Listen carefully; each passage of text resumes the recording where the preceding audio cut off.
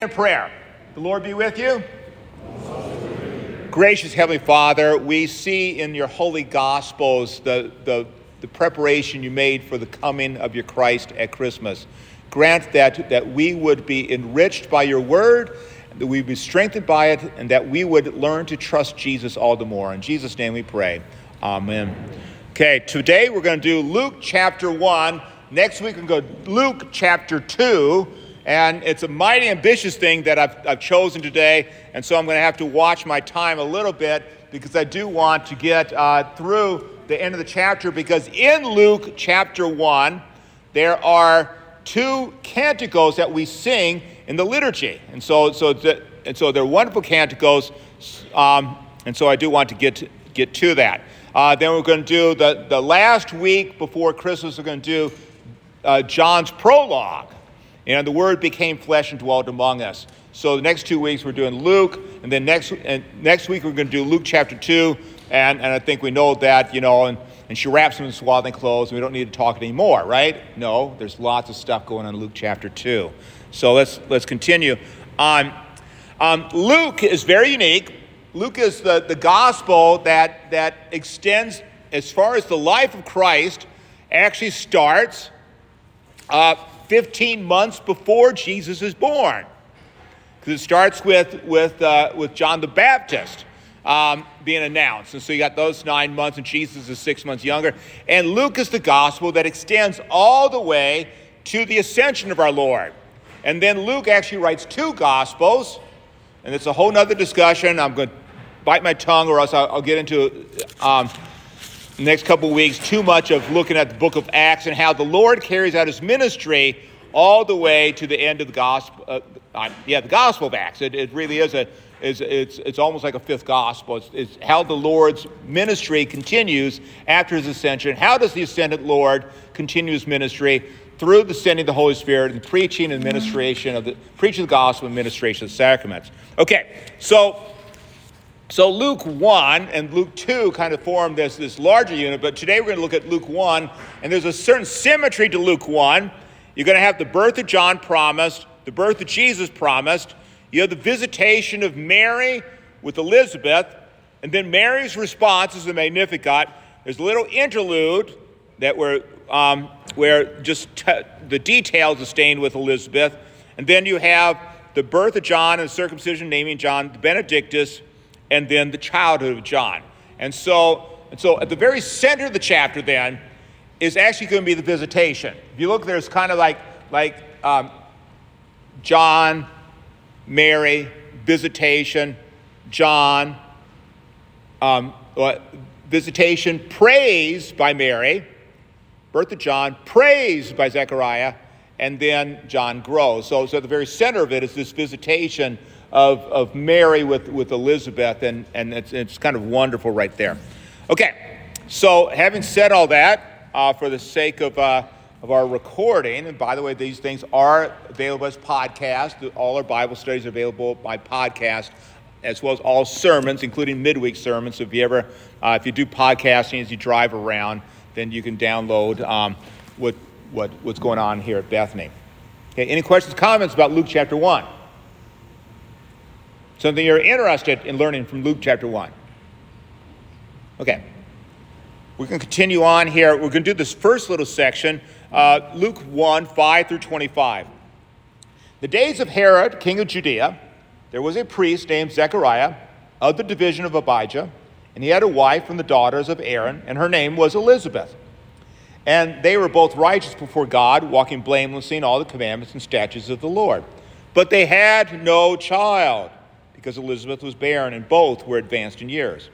Now, while he was serving as priest before God, when his division was on duty, according to the custom of the priesthood, he was chosen by lot to enter the temple of the Lord and burn incense. And the whole multitude of the people were praying outside at the hour of incense. There appeared to him an angel of the Lord standing on the right side of the altar of incense. Zechariah was troubled when he saw him, and fear fell upon him. But the angel said to him, "Do not be afraid, Zechariah, for your prayer has been heard, and your wife Elizabeth will bear you a son, and you shall call his name John. And you shall have joy and gladness, and many will rejoice at his birth. For he will be great before the Lord, and he must not drink wine or strong drink, and he will be filled with the Holy Spirit, even from his mother's womb. And he will turn many of the children of Israel to their Lord, their God. And he will go before him in the spirit and power of Elijah, to turn the hearts of the fathers to the children, and the disobedient to the wisdom of the just, to make ready for the Lord a people prepared. And Zechariah said to the angel, How shall I know this? For I am an old man, and my wife is advanced in years. And the angel answered him, I am Gabriel, who stands in the presence of God, and I was sent to speak to you and to bring you this good news. And behold, you will be silent and unable to speak until the day that these things take place, because you did not believe my words, which will be fulfilled in their time. The people were waiting for Zechariah, and they were wondering at his delay in the temple. When he came out, he was unable to speak to them. They realized that he had seen a vision in the temple, and he kept making signs to them and remained mute. When his time of service was ended, he went to his house.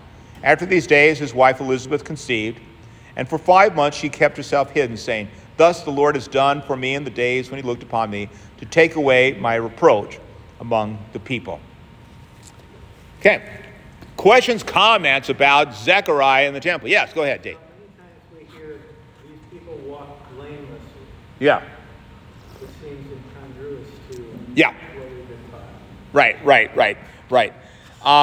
It's, you might put it this way, that they are faithful to the word of the Lord. In other words, not that they're, when it says blameless, not that they're sinless. So the question is, that they walk blamelessly right here, but rather they were very faithful to the God of Israel. They're faithful to the covenant, and they were believers. Just like I think it could be said of many in this room. In fact, I looking as far as I can see, all of you in this room, that you're walking blamelessly. Okay, in other words, that you're being faithful, not because you're recognizing it's not your own righteousness, so it's rather the righteousness imparted to you through Jesus Christ. And so they're blameless in the sense of being faithful to the God of Israel. And that's what it is. And the text is very clear about this. It wants you to understand that this is a faithful couple. However, they have no children. And so it's a good question. Other questions? Yes, Dominic.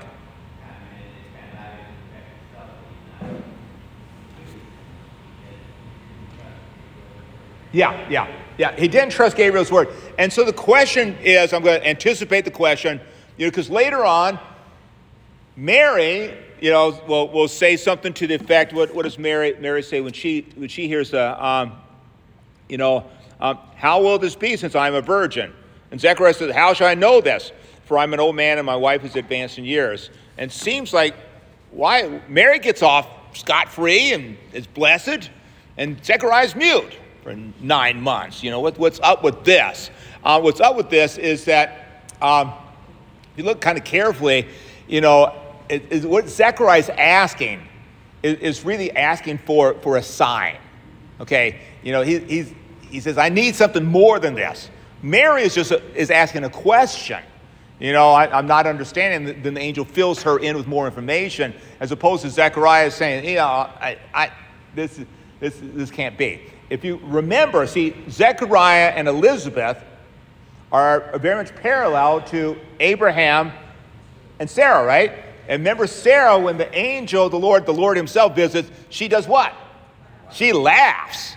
And then she ges rebuked. And so it's be kind of similar to this. But Abraham first was a little bit incredulous too. Now, they weren't obviously both of them silenced, but essentially Zechariah is pushing back. And if you look, I don't want to go too, and I went back, and so I read the whole thing, I don't know, about 4 times the Greek this week. And so after reading some of the commentaries, I went back and examined more carefully what's exactly the grammar, what Zechariah is saying. So he's pushing back. It's a little bit more in depth. His language is more like a pushback language. As Mary says, I'm clueless. Tell me more. And then he goes, and the Holy Spirit will come upon you. Okay, very good. I got a few little notes, but obviously I'm wanting to move on. He's a priest. He's serving. This is like it's had a rotation. So finally he gets to be in the temple. But even more than this, he's given this true blessing. This true blessing. And obviously you're supposed to think about Abraham and Isaac, because we have the stepping stone, which is truly a miracle. But the next baby promised is the miracle, for this is the Son of God incarnate. And so you got, yes, we repeat something great from the Old Testament, but now we have this totally new thing, the incarnation of our Lord. I'm going to make a little note right here. I texted my sister. My sister named her daughter Elizabeth with an S. Now you notice your ESV has a Z. The Z's not there. It's an S. And so I texted my sister and said, you followed the Bible and stuff like this, because she always preferred the S, and I just remember that from my sister when she had her daughter, that she preferred the S. I said, actually the Greek is the S. So right here. Now I tried to find the Hebrew antecedents, and I couldn't find real quickly Hebrew antecedent of Elizabeth, and so that might be where the Z comes from. Okay. Notice, though, the greeting of Gabriel is fear not, because he gives the promise for the birth of John. Of course, the word John comes from the root for grace. Okay? And then going to the name Gabriel, and this is obviously Schumacher's pet peeve. Not pet peeve, but it's just explaining the Bible. Angels are fearsome. And Gabriel is a great example, and so all these feminine angels at Christmas time, bother me because it's not biblical. Gabriel itself means God is a warrior. You can see that. El, whenever you see the El, it's God, right? Elohim. And then Gabor. Gabor is a man of war. And so our God is a man of war. And so you go back to the Old Testament, that's the whole theme of the Old Testament. For example, going back to Moses' song after the flood, it's that God is a warrior. And so he has this whole theme throughout the Old Testament of God being a warrior, fighting on behalf of his people. And now you see Gabriel fighting on behalf of God's people and delivering this message. Gabriel and Michael are the only angels named in the Bible. That's a little side fact, and that'll, I don't know if that'll win you a Trivial Pursuit, but let's go with it. So I already talked about Zechariah's unbelief. John is conceived according to the promise of the Lord through Gabriel. So God gives a promise, and the promise comes true, just as the promise came true for Abraham and Sarah. Any questions or comments about this? I know there's so much more in here, but I do want to get now to the actual Annunciation. Questions, comments? Okay. Whenever there's no questions, you know what that means, right? It means one of two things. Either we cover the material, or you don't have a clue what the teacher's talking about. And so I hope it's that we covered the material. Because certainly the material is not boring, right?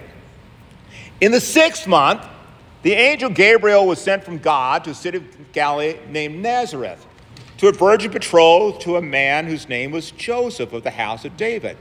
And the virgin's name was Mary. And he came to her and said, "Greetings, O favored one, the Lord is with you." But she was greatly troubled at the saying, and tried to discern what sort of greeting this might be. And the angel said to her, "Do not be afraid, Mary, for you have found favor with God. And behold, you will conceive in your womb and bear a son. You shall call his name Jesus. He will be great and will be called the Son of the Most High. The Lord God will give to him the throne of his father David, and he will reign over the house of Jacob forever. And of his kingdom there will be no end." And Mary said to the angel, "How will this be, since I'm a virgin?" And the angel answered her, "The Holy Spirit will come upon you, and the power of the Most High will overshadow you. Therefore the child to be born will be called Holy, the Son of God.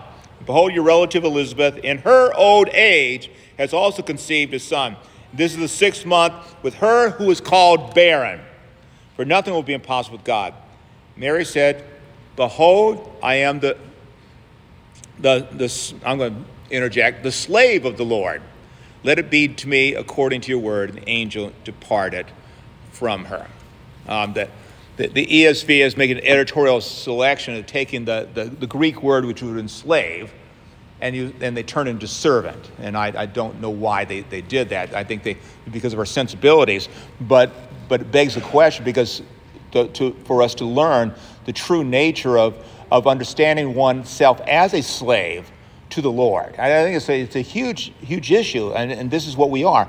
And Romans will take up the concept, the book of Romans will take up the concept, you're enslaved. Either you're going to be a slave of the Lord, owned by him, or of this age, right? Destined for destruction. To be a slave of the Lord is your proper place because he is your master. And it is a good slavery. It is good to be the servant of the Lord in that sense, right? Okay, and slavery in the ancient world, of course, was much different. Joseph, as a slave in the house of Potiphar, lived a luxurious life. Okay, let's continue on. Questions or comments about Gabriel and Mary? Yes, go ahead. Yes.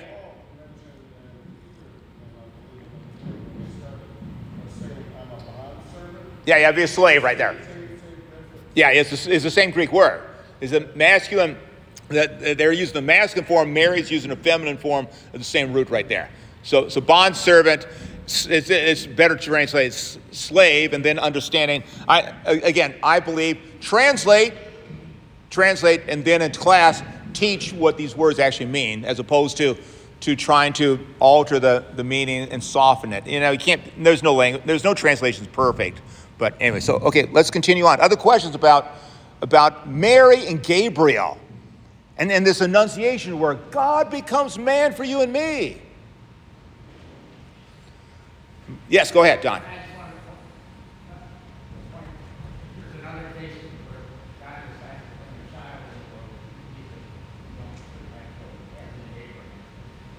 Yeah.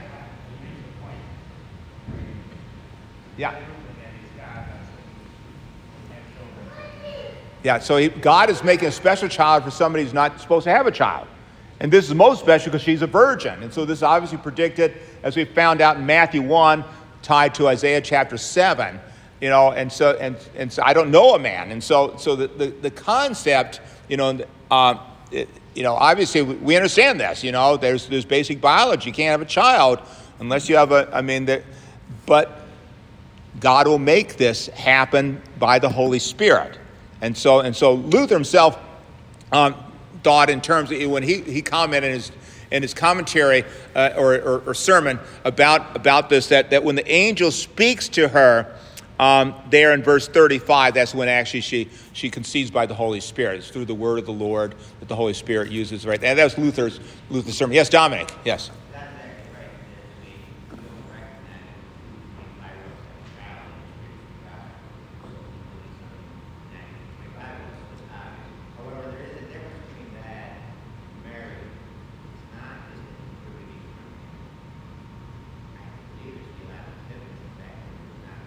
Yeah. Yeah, I'm having a hard time hearing. That's why I didn't hear you properly, Don. So, yes. Go ahead.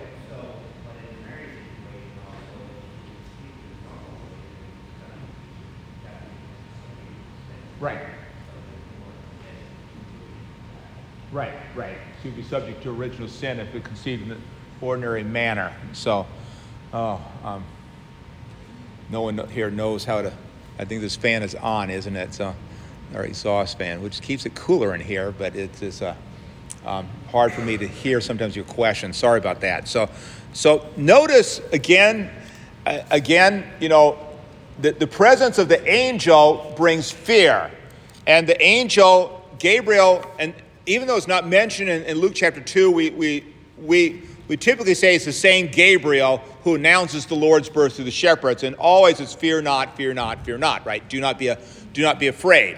And so this is very, very important. Now, when the angel says, rejoice, O truly favored one, now it's very important to understand the Greek root right here is a grace word. You have been graced, you've been favored by the Lord, as opposed to understanding that you've merited favor from the Lord. Does this make sense? And so in traditional Roman Catholic understanding is that you have merited favor, but the Greek is indicating that you are most graciously blessed of the Lord.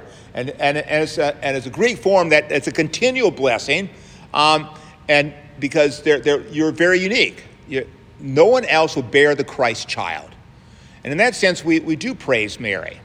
We don't pray to her, but we do praise her name because, especially as the end of the text, look at her. She acknowledges herself as a slave of the Lord, and be it done to me according to your word. To be faithful to the word of the Lord is what God asks. And she receives the word and is faithful to the word. In that sense, we do praise Mary. But she does not merit the Christ child, because out of all the people in the history of mankind, this was the one woman who was the most perfect woman of all time, and therefore her skin never got a blotch and never had a bit of acne as a youth. Or, no, that's not why Mary is favored. It's because of the Lord's grace. Again, it's always by grace. So these instances, Abraham himself was not, the one deserving to be the line of the Messiah. David to be deserving to be the king. So this is all acts of God's grace. Same with Mary. Okay. Notice, and I try to emphasize when I was reading, that his reign is going to be forever. This takes up God's promise of the coming Messiah through the line of David in 2 Samuel chapter 7. Okay, so he's not going to be a Davidic king in the same sense of David, because his reign is going to be forever and over the house of Jacob forever. And so this is going to be a better king, just as this is truly a better child, because this child is a son of the Most High. Okay, and so we know that she's related to Elizabeth. She's a cousin of Elizabeth, and so why she'll go visit Elizabeth. Okay, we still got a lot of meat here, so I got to continue on here. I got the Magnificat and Benedictus to continue. So here we come. What the next section is what some people dispute. There's a lot of ink been spilled about the structure of Luke chapter 1. I tend to put this, as the heart of this visitation. For there we see faith in the presence of the Lord.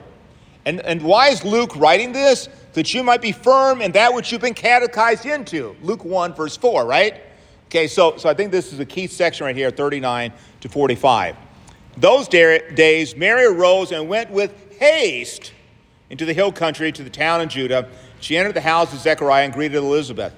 When Elizabeth heard the greeting of Mary, the baby leaped in her womb, and Elizabeth was filled with the Holy Spirit. And she exclaimed with a loud cry, "Blessed are you among women, and blessed is the fruit of your womb.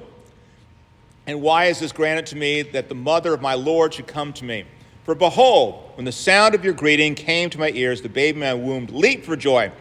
And blessed is she who believed that there would be a fulfillment of what was spoken to her from the Lord." Wow, there's a lot there. Questions, comments?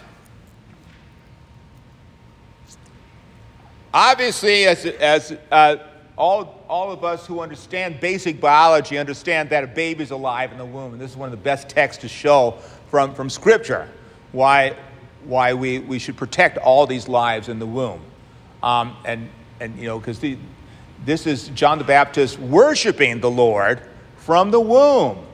And so that which can worship the Lord should not be aborted, right? This is just nonsense. But that's a whole other subject, I know. So but look at more in this is you see the rejoicing, and so in very real sense, and I just use the term worship.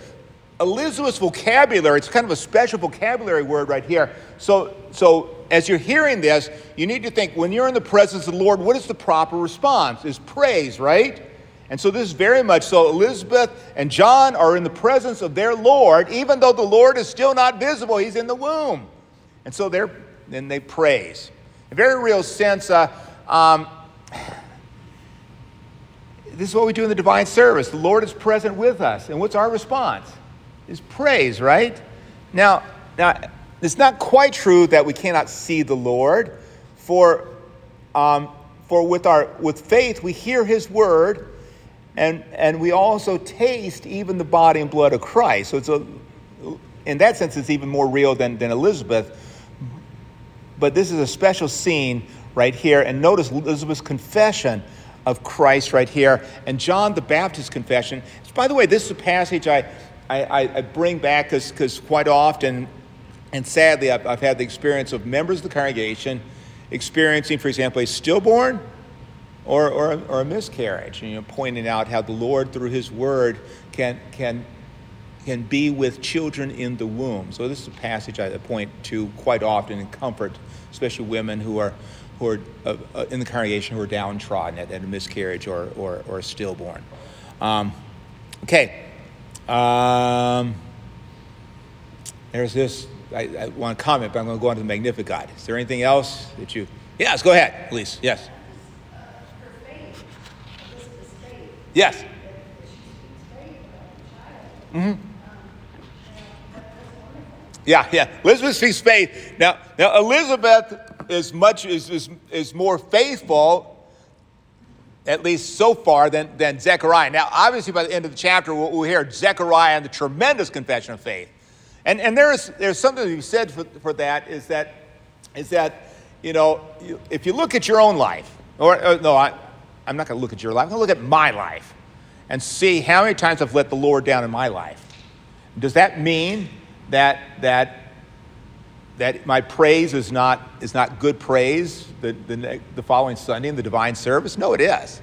That my prayers are not heard? No, it is. So we do let the Lord down. We are sinners. And in this chapter, this is not to say Mary didn't sin. Mary herself was a sinner. She saw herself as a sinner. And now the promise of this Jesus is to her also as part of a sinful people. Okay, and then of course we see Mary herself, later stories indicating the lack of faith in her son also. And so this is, we notice that we're all fallible. We're all fallible, but then the Lord gives us a word of praise. But here Elizabeth truly is praising the Lord quite well. Mary's Magnificat. And Mary said, "My soul magnifies the Lord, and my spirit rejoices in God my Savior. For he's looked on the humble estate of his servant. For behold, from now on, all generations will call me blessed. For he who is mighty has done great things for me, and holy is his name. And his mercy is for those who fear him from generation to generation. He has shown strength with his arm. He has scattered the proud in the thoughts of their hearts. He has brought down the mighty from their thrones and exalted those of humble estate. He has filled the hungry with good things, and the rich he has sent empty away. He has helped his servant Israel in remembrance of his mercy, as he spoke to our fathers, to Abraham, and to his offspring forever." So this is Mary's great Magnificat. Questions, comments? And we sing this, obviously, in the liturgy. We'll talk about that in just a moment. Okay, yes, go ahead. Well, yeah. So I was thinking about the Lord when you said, going back to Abraham and Sarah. Yeah. When speaking of the wombs, showing that God was in control of them. When Abraham was back with Amalek, the king. Yeah. And he said, "Tell him you're my sister." Yeah. And he took her into his hand. Yeah. And the Lord closed up the womb. Yeah. Of all his servants Yeah. throughout his land. Yeah. And then when he gave her back, then he opened up Yeah. all the wombs again and they Yeah. started to have children. Right? Yeah. So fruitfulness is seen as a blessing from the Lord, and this is why, especially for the daughters of Israel, and this will tie into my next statement. We see Hannah. Barrenness is you mourn for barrenness. And so children are considered a blessing. And we have this in the Psalms, but also we have the women, and so to receive a child is considered a blessing, and that's why barrenness would, in the case of Abimelech, was considered a curse then also. So speaking of this, let's move to Hannah, and I had grand intentions of us looking at Hannah's praise in 1 Samuel chapter 2 as it began this lesson. We aren't going to have time, so I would commend you truly to read that, and Mary certainly would have known Hannah's words of praise. And what I did here for you is that and somebody was not thinking, because it's 1 Samuel 2. 1 Samuel 2, not 1 Samuel chapter 1. Whoever edited this was not thinking, and so it's me, right? So it's 1 Samuel 2. It's 2. 1 Samuel 1, you find out she doesn't have a child. Then she's promised a child, dedicates Samuel to the Lord. Chapter 2 is then when she praises, and then she leaves Samuel with Eli. And so it's 1 Samuel chapter 2. Okay, is that I show Old Testament passages that Mary is drawing from. This is a wonderful example of a woman of faith. She is drawing from Holy Scripture and praising the Lord from Holy Scripture. This is very, very important. And so this is wonderful. So Mary certainly is also drawing from Hannah's praise in 1 Samuel chapter 2. Now, just a little editorial remark is that notice how I stated that. These are Mary's words, right? Magnificat was Mary's words. I always remember, kind of lark, 1980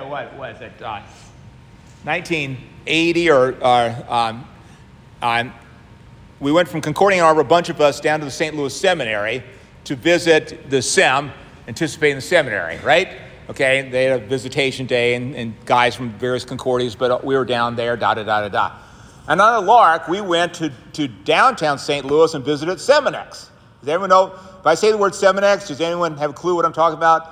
If I say the word Seminex and you don't have a clue, raise your hand. Okay. 1974, basically there was problems because historical critical, in other words, doubting Scripture and saying that the man-made book was creeping into the Missouri Synod. We had a synodical president, J.O. Preuss, who investigated St. Louis Seminary and said, some of these professors are not teaching that the Bible is the Word of God. And push came to shove, and then they suspended seminary president, John Tejan, and a bunch of professors said, we're out of here. And the vast majority of professors and students walked out. And they formed their own seminary in exile, hence Seminex, okay?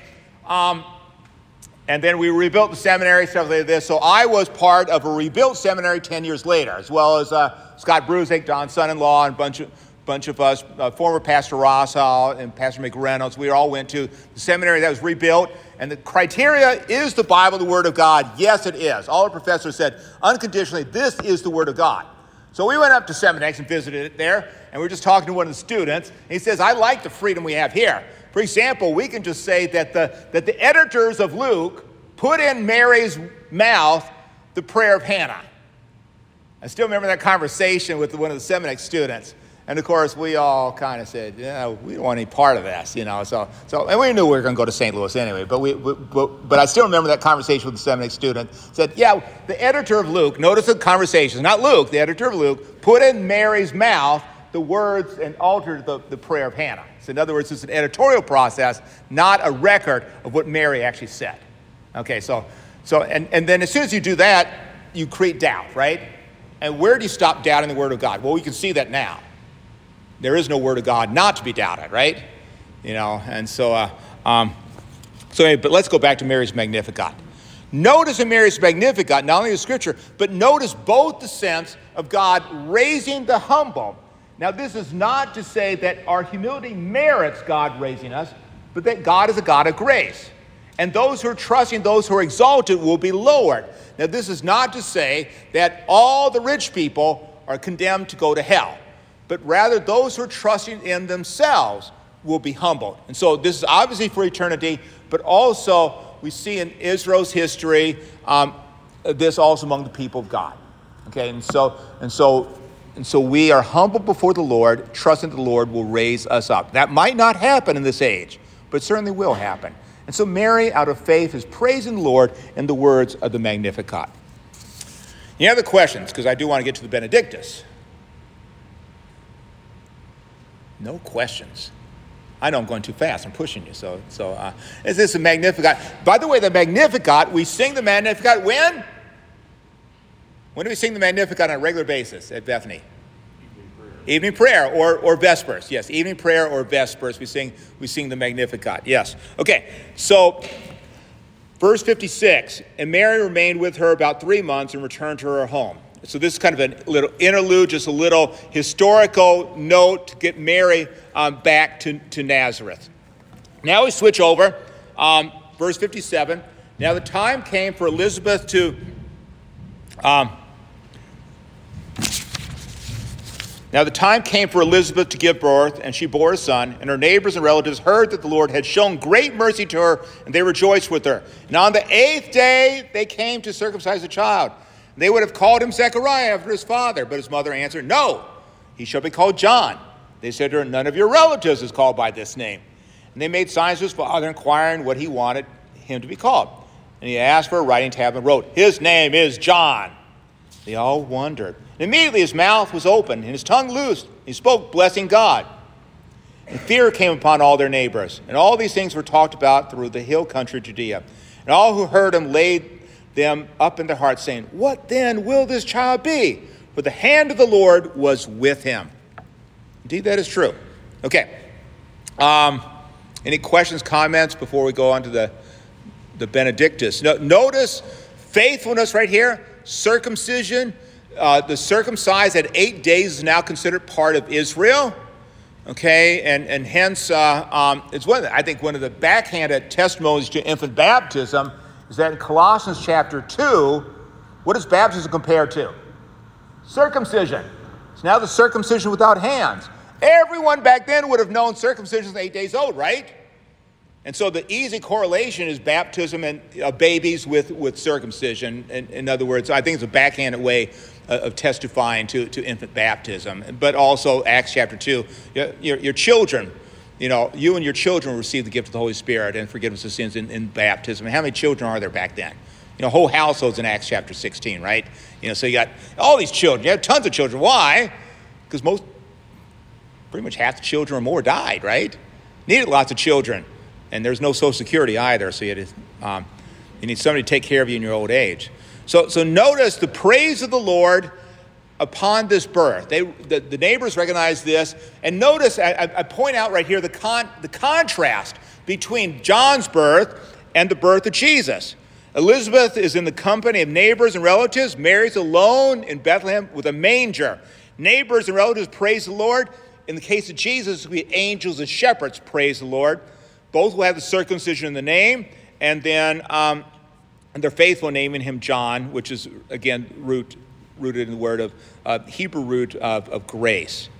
Okay, move to the Benedictus, if that's all right. Okay, we sing this also.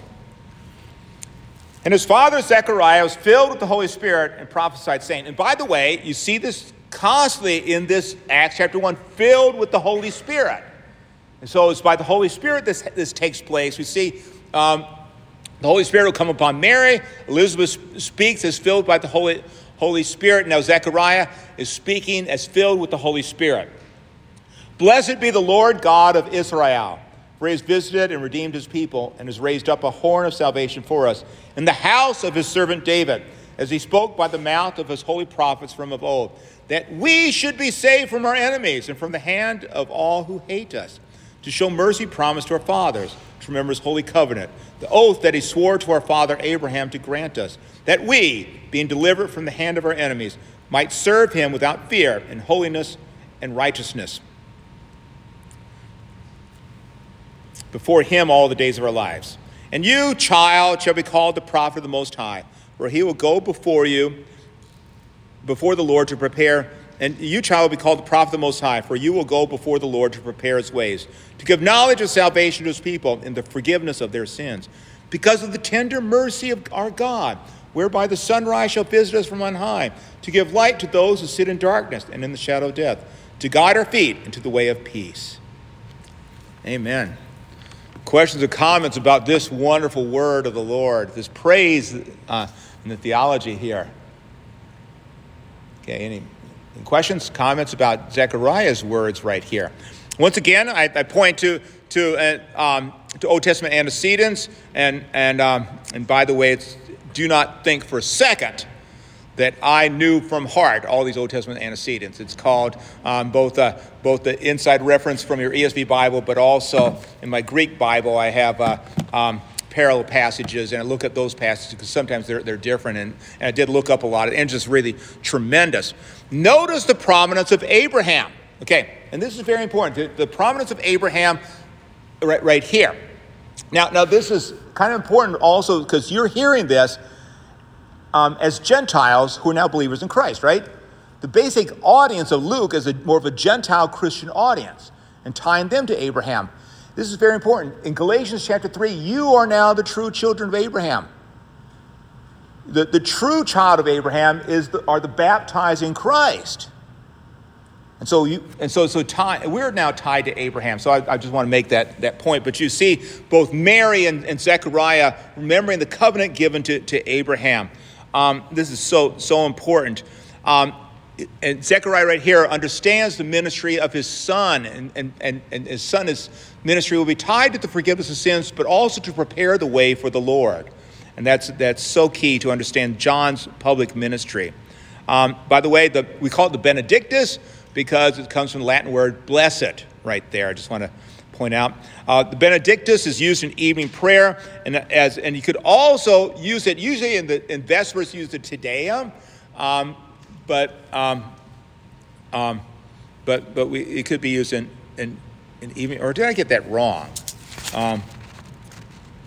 Or is it using morning prayer? It's not using morning prayer, isn't it? Benedictus? I think I got that wrong. So, what? Morning prayer? Yeah. Who's the editor right here? I tell you what, you can tell that I don't prove too well. I don't think always, because I think I had morning prayer. I looked up all the sections of our morning offices where I saw the Benedictus and the Magnificat. So, and my fingers just typed, so the editor is just no good at all. He should be shot. No, don't shoot me. So, okay. So this is Benedictus. You see this tremendous faith, and this is very comforting. This is very comforting. In not nearly the same way, because Zechariah's sin just led him to be mute, compared to David's sin, whereby he was strongly condemned by the prophet Nathan. But David, after his great sin, was able to have these wonderful words of, for example, Psalm 51. Zechariah, yes, was a sinner. He should have believed the word of the Lord. But look at his words right here. Wow. May I have such words and such faith as Zechariah has right here. And Zechariah stands up for the promise of the Lord and says, his name is John. Again, this is very emphatic right here. Zechariah confessing faith in the Lord when he does that. Any other questions, comments about Zechariah's words right here? Yes, go ahead, at least. Yes. Yes, yeah. The horn of salvation would be, it could be seen two ways, and I did not look this up. Okay, so I'm going to speak ignorantly, which is the way. The horn of salvation could either be seen as a vessel whereby you carry the oil of anointing. Okay, it's the anointed one, both for the king, but also the blessed of the Lord. Or the horn of salvation, which is that which proclaims salvation, as in blowing the horn. And I'm ignorant, and I did not look up the horn of salvation. So those are my two guesses, just based on my limited knowledge of that expression, or just thinking horn in terms of ancient Israel. So, yes, go ahead.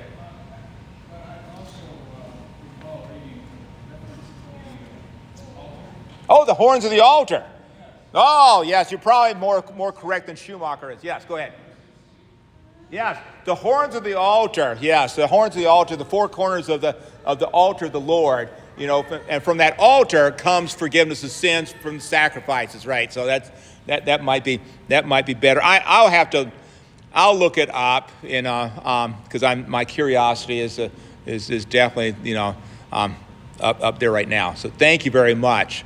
And so yes, and the amount of stuff I do not know about these texts is absolutely tremendous, and it's a real blessing. Though we are so blessed in some sense. Okay, in some ways we can look about our outside world, see the absolute craziness in the outside world. I mean, where basic biology is, those who would tell us that we must believe in evolution now tell us that we can't believe in biology. Think about that. It's just nuts. I mean, our age is absolutely nuts. However, we're very blessed. I mean, as Missouri St. Lutherans, we are so blessed right now. I mean, you got this, for example, Book of Concord, a reader's edition of the Book of Concord. If you don't have it, buy it. We have the Lutheran Study Bible, all those notes.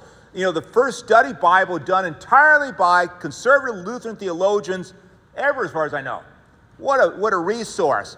And now we have these, you ever see in the pastor's office, these blue commentaries? They have these commentaries about various books of the Bible.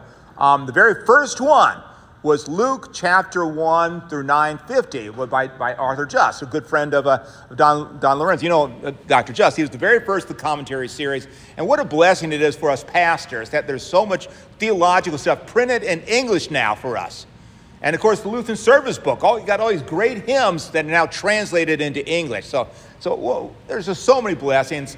And so that's how to look upon it. The Lord is good. And by the way, the good old days probably weren't, right? Okay.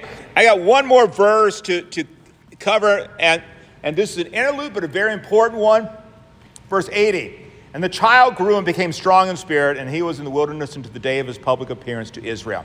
Okay. You're going to see next week and Luke 2:40 and 2:52, similar commentaries about the growth of Jesus. But this is more than this because as we will continue, that ministry of Christ is going to continue to grow. Also, so there's all sorts of things. I said I won't speak too much about the book of Acts, but in the book of Acts, you have these phrases: the word of God grew, the word of God grew, the word of the Lord grew. 3 key junctions in the book of Acts. It's a whole nother study, but you can see this, especially in Luke 1, verse 80, and Luke 2, verse 40, speak about Christ, Jesus, and Luke 2, verse 52, also about Christ, Jesus. So this is very important to understand that this commentary, that this child grew and became strong in the Spirit, and then we set him up for his public ministry. And so now John is set up. We know where he's going to come from because we're going to see him with his baptism as you get into Luke chapter 3, right?